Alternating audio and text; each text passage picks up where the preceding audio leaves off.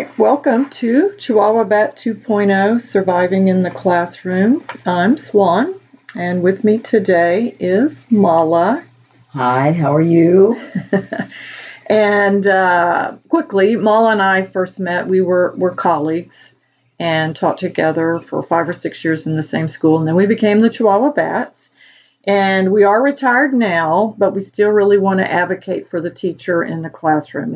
It's really still our passion. After retirement, Mala took up her painting seriously. And I did, and I even have some paintings in a gallery in Wimberley, Texas, and enjoying the heck out of it. Yeah, really successful. She said every day she gets a call, sold another one. So if you're into art, you really need to check that out. And for me, after retirement, I started writing. I was just kind of passionate to write about what teachers go through in the classroom. And so my first book, it was published in 2019, Memoir of a Chihuahua Bat, which is available on Amazon, or you can just go to my webpage, chihuahuabat.com, and find it there. And this is episode 4, and today we really want to talk about a very special place that helped Mala and I stay current in the language and the culture.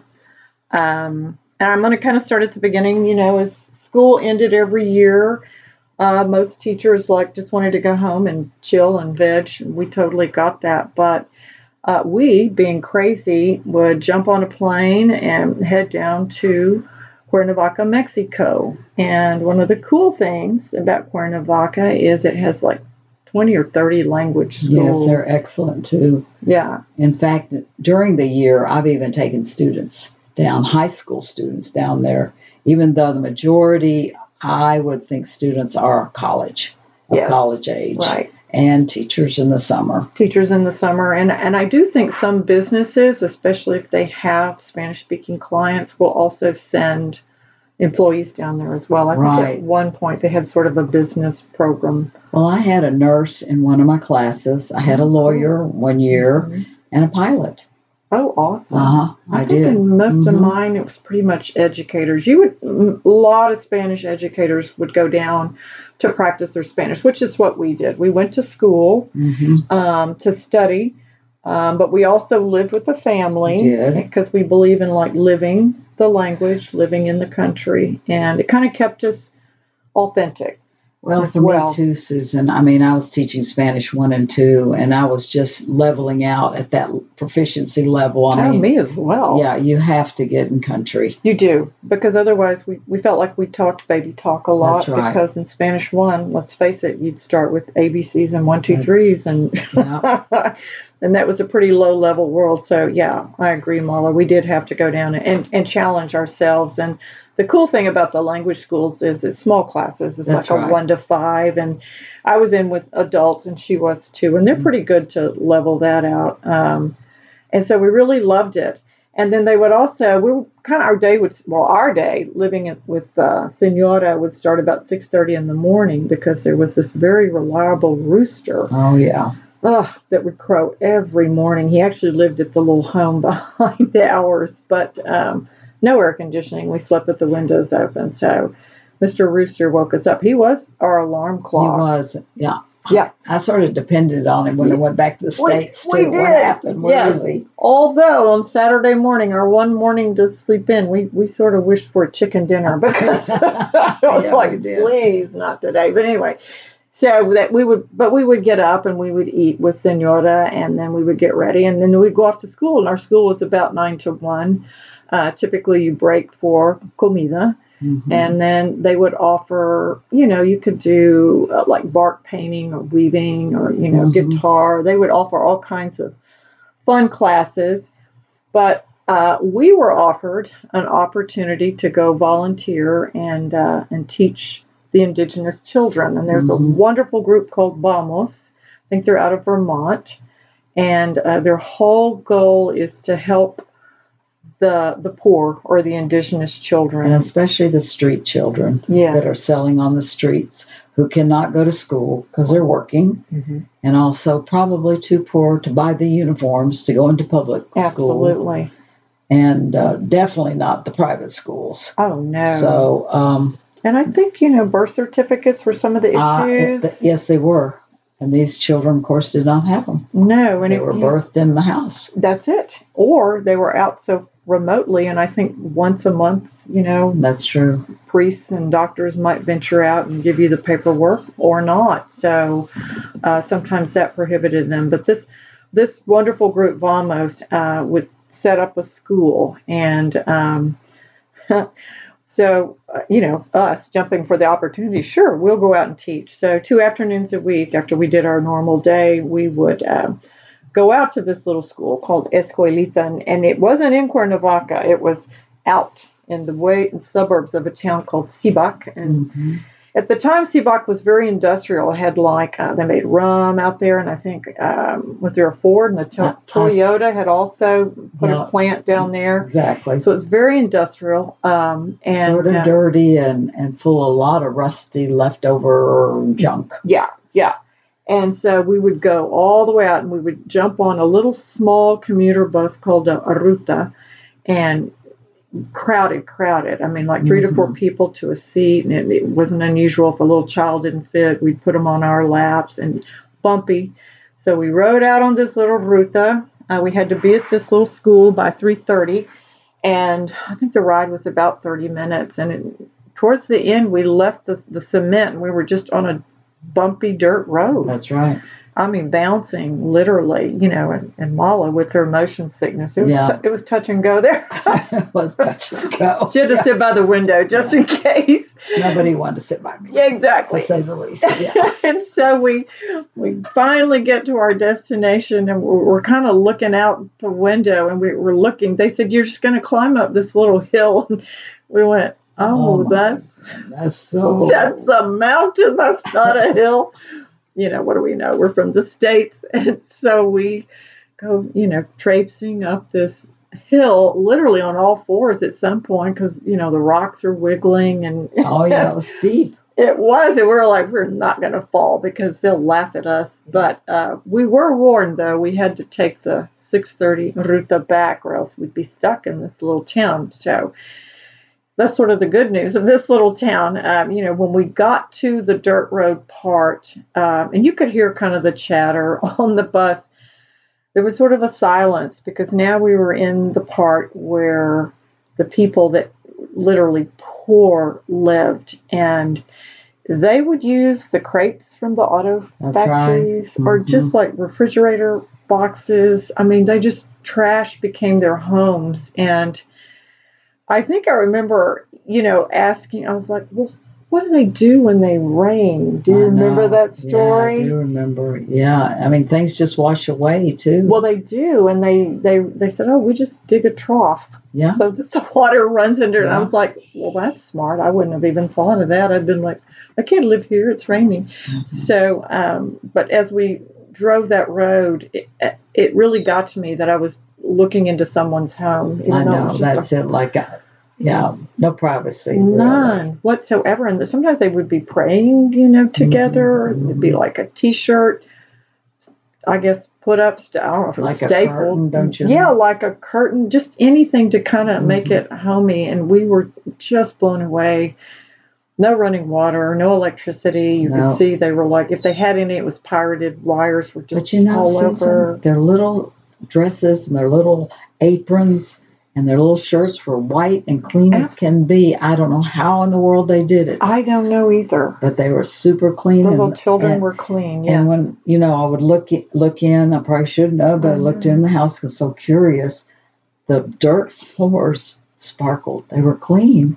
It was almost like they swept the dirt. They swept and swept and swept. Yeah. Yeah. It was eye-opening for us. And, you think you know what poverty is. And, I had not seen anything that dire in my life. So that was an eye-opener. But anyway, back to the school. We're climbing up the mountain. And as we're climbing up, we can see some families from the community. They're like bringing plastic lawn chairs in and tables. So this little Escuelita was nothing more than just a big cinder block room. That's right. Concrete floors. Well, for me, that was deja vu. I had that back in the States. 1 year. Just 1 year.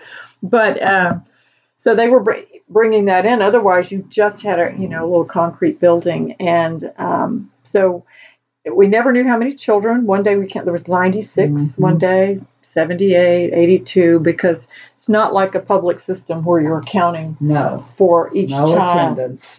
No, that was refreshing. And honestly, the children were allowed to come if the parents allowed them to stop selling. Like sometimes during siesta, they would stop selling. But if it was spring break and a lot of tourists were in, they wouldn't let them come off the street. So anyway, I think that the thing we loved the most was when we got there, and they did have some regular volunteers at this little school, and it had just opened, so it was a big deal to get people to volunteer and go out, because they did not have the funds or the means to hire people, and I can see why. But anyway, they well, the first thing we had to do with so many students, we had to figure out what groups they should be put in. Yeah, I lost my thought. They said, so what do y'all think, right? Yeah. What do you think? Yeah, and we said, well, you probably should, find out what they know and group them, and so we did, and I thought it was so refreshing that there's no curriculum initiative, no write this proposal. And it wasn't a scary thing. It was like, hey, how many of you guys can do the ABCs? Right. And can you do it? And they showed off. Okay, great. Why don't you stand? You be with Cheryl. Right. You be with Mala. Yeah. That's my other name. How many can write their names? Yeah. You be show with, me. Yeah, Swan and so forth. And we just sort of played a game where they go back and forth. Well, I can't. Oh, I can't. And then the mother sort of helped us too. The volunteer mamas. They kind of knew some of the skills in there, which was nice. Because we had to do it quickly, really. Yeah, you just walked in and they said, okay, group them and go. Yeah. So that was a little bit hard. But anyway, I just remember what fun it was sitting on the floor with all these little children sitting around you. And mind you, a lot of them had their siblings in diapers on their laps, and didn't matter. We all sat there and learned. I think for supplies, it was basically tracing paper, map pencils, and coloring books. No crayons because of the heat that wouldn't have lasted. And the tracing paper, you didn't have to buy so many coloring books. They would just trace the pictures or the letters or the numbers or whatever. About that. Thank you. That's what that was. That was that memory. Yep. Yes, and so that was one of the things when we went back. We were very adamant to make sure that people brought supplies to them, and if we couldn't bring it in country, we would go buy it. We'd just go down to the market and get it. And so I know that one time I was moved to a little bit older group. Because I think the younger ones would get to go out. They'd have a little bit of a recess. Yes, they did. They would. And they play song games. They did. That's what I love, too. It was cute. And so I was working with some of the older kids, and they needed math skills. And one of the challenges with these kiddos is that most of them spoke Nahuatl, which is the indigenous Aztec language or form of, and then some spoke Spanish. Really, it was sort of a blended language. It was blended, yes. And then some knew some English because their audience were tourists, and many of them were English speaking. They did. They sold all their wares. So they kind of needed help with their math skills because they were having to make change. And a lot of times, some of the tourists were real intimidated because they didn't know the language, or they thought the kids were being aggressive or something. Or cheating them. Well, yeah, and cheating was a big deal. So we really worked on math skills with that group to make sure that they understood the numbers and how to make change and things like that. So I thought that was just kind of cool to say, what is it you sell? Well, I sell jewelry. All right, well, how much is this? How much is that? And somebody said, I sell huaraches. Okay, cool. How much do you sell those for? Just the little wooden violins or the ceramica. They all sold, pottery and stuff like that. So I thought that was cool to take what they really needed. And they did feed them a meal, though. Right. And so then once everybody's done with their learning, I would say about an hour and a half, they got a little bit 30-minute recess, and then they would feed them like a little caldo and juice. A little caldo and juice. Right. And one of the interesting stories was about the vitamins. Yes, because we were asked as students going into this language school, hey, when you come down to Mexico, bring some vitamins for the indigenous children. Right. So we had a lot of vitamins. We did, yes. But the story is, sadly, that the parents really, you wouldn't send the vitamins home with them because the parents did not want them to have vitamins because it would make them hungry. Yeah, it increased their appetite. It would increase their appetite. And they could only feed them one meal a day. And that pretty much broke my heart right there. And so, but, to get around it, they started putting vitamins in the juice. So the little children were getting them. We just couldn't send them home with the Flintstone vitamins anymore. No. Yeah, and I think probably some of the parents sold the vitamins if they needed money. I really do, because we're talking poverty. Yeah, so it's survival. Right. So we got there, we grouped them, we taught them, and they went to recess, and then they got to eat their little, caldo and jugo, and then they would do a little give thanks to God song. We praise God for our gifts. And towards the end of the song, they turned around when they were saying, praising God for our precious gifts, and they were pointing to us. Yes. They clapped, and we were just like, oh my God, you don't have to thank God for us. Yeah. And so, the kids hugged us and waved goodbye, bat ladies. And we head down the mountain and, to get on our little Ruta at 6:30.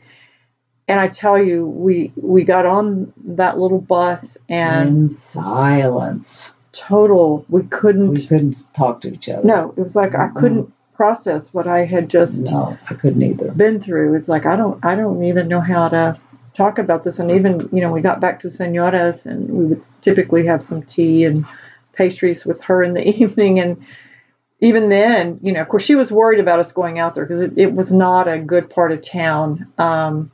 As you can imagine, but we were home in daylight. That didn't bother me. But to try to explain to her just what we saw. That's right. It really got to us. And she tried to make us feel better. She's like, "Oh no, you're doing them such a great service," but still, it affected us.